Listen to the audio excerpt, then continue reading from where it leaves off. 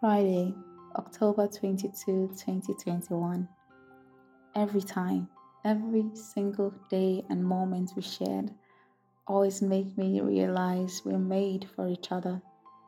All the peace and the silence I felt when we sat together on the stairs, the songs we sang, oh, I loved every moment, no matter how brief it was. You drew me close when we got to the ATM stand and said, "Kiss me."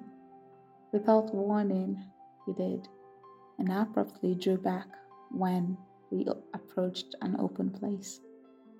You called me baby most times in the public. I just smiled. What did I ever do to deserve you, my sweetheart? After the song came the peaceful silence again. Then you said, "Can I kiss you?" And I said, "Of course." And there have never been a day or time that we do not talk about the Lord. Now I understand it was the right thing and not weird for Tobit and his wife to do, that prayed together on the night of their wedding. You said to me, "Babe, Christ wants to talk with you." I didn't know when tears started welling up in your eyes. Thank you, my love.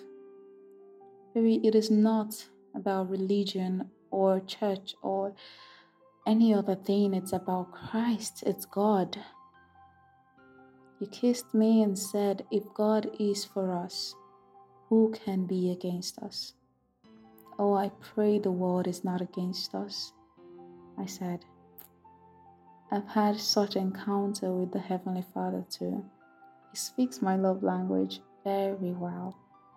He loves me even more than I could ever love you, Anonymous. Thank you for today, for everything. You called my attention, pulled me towards yourself as you sat on the chair and whispered in my ear, "You're beautiful."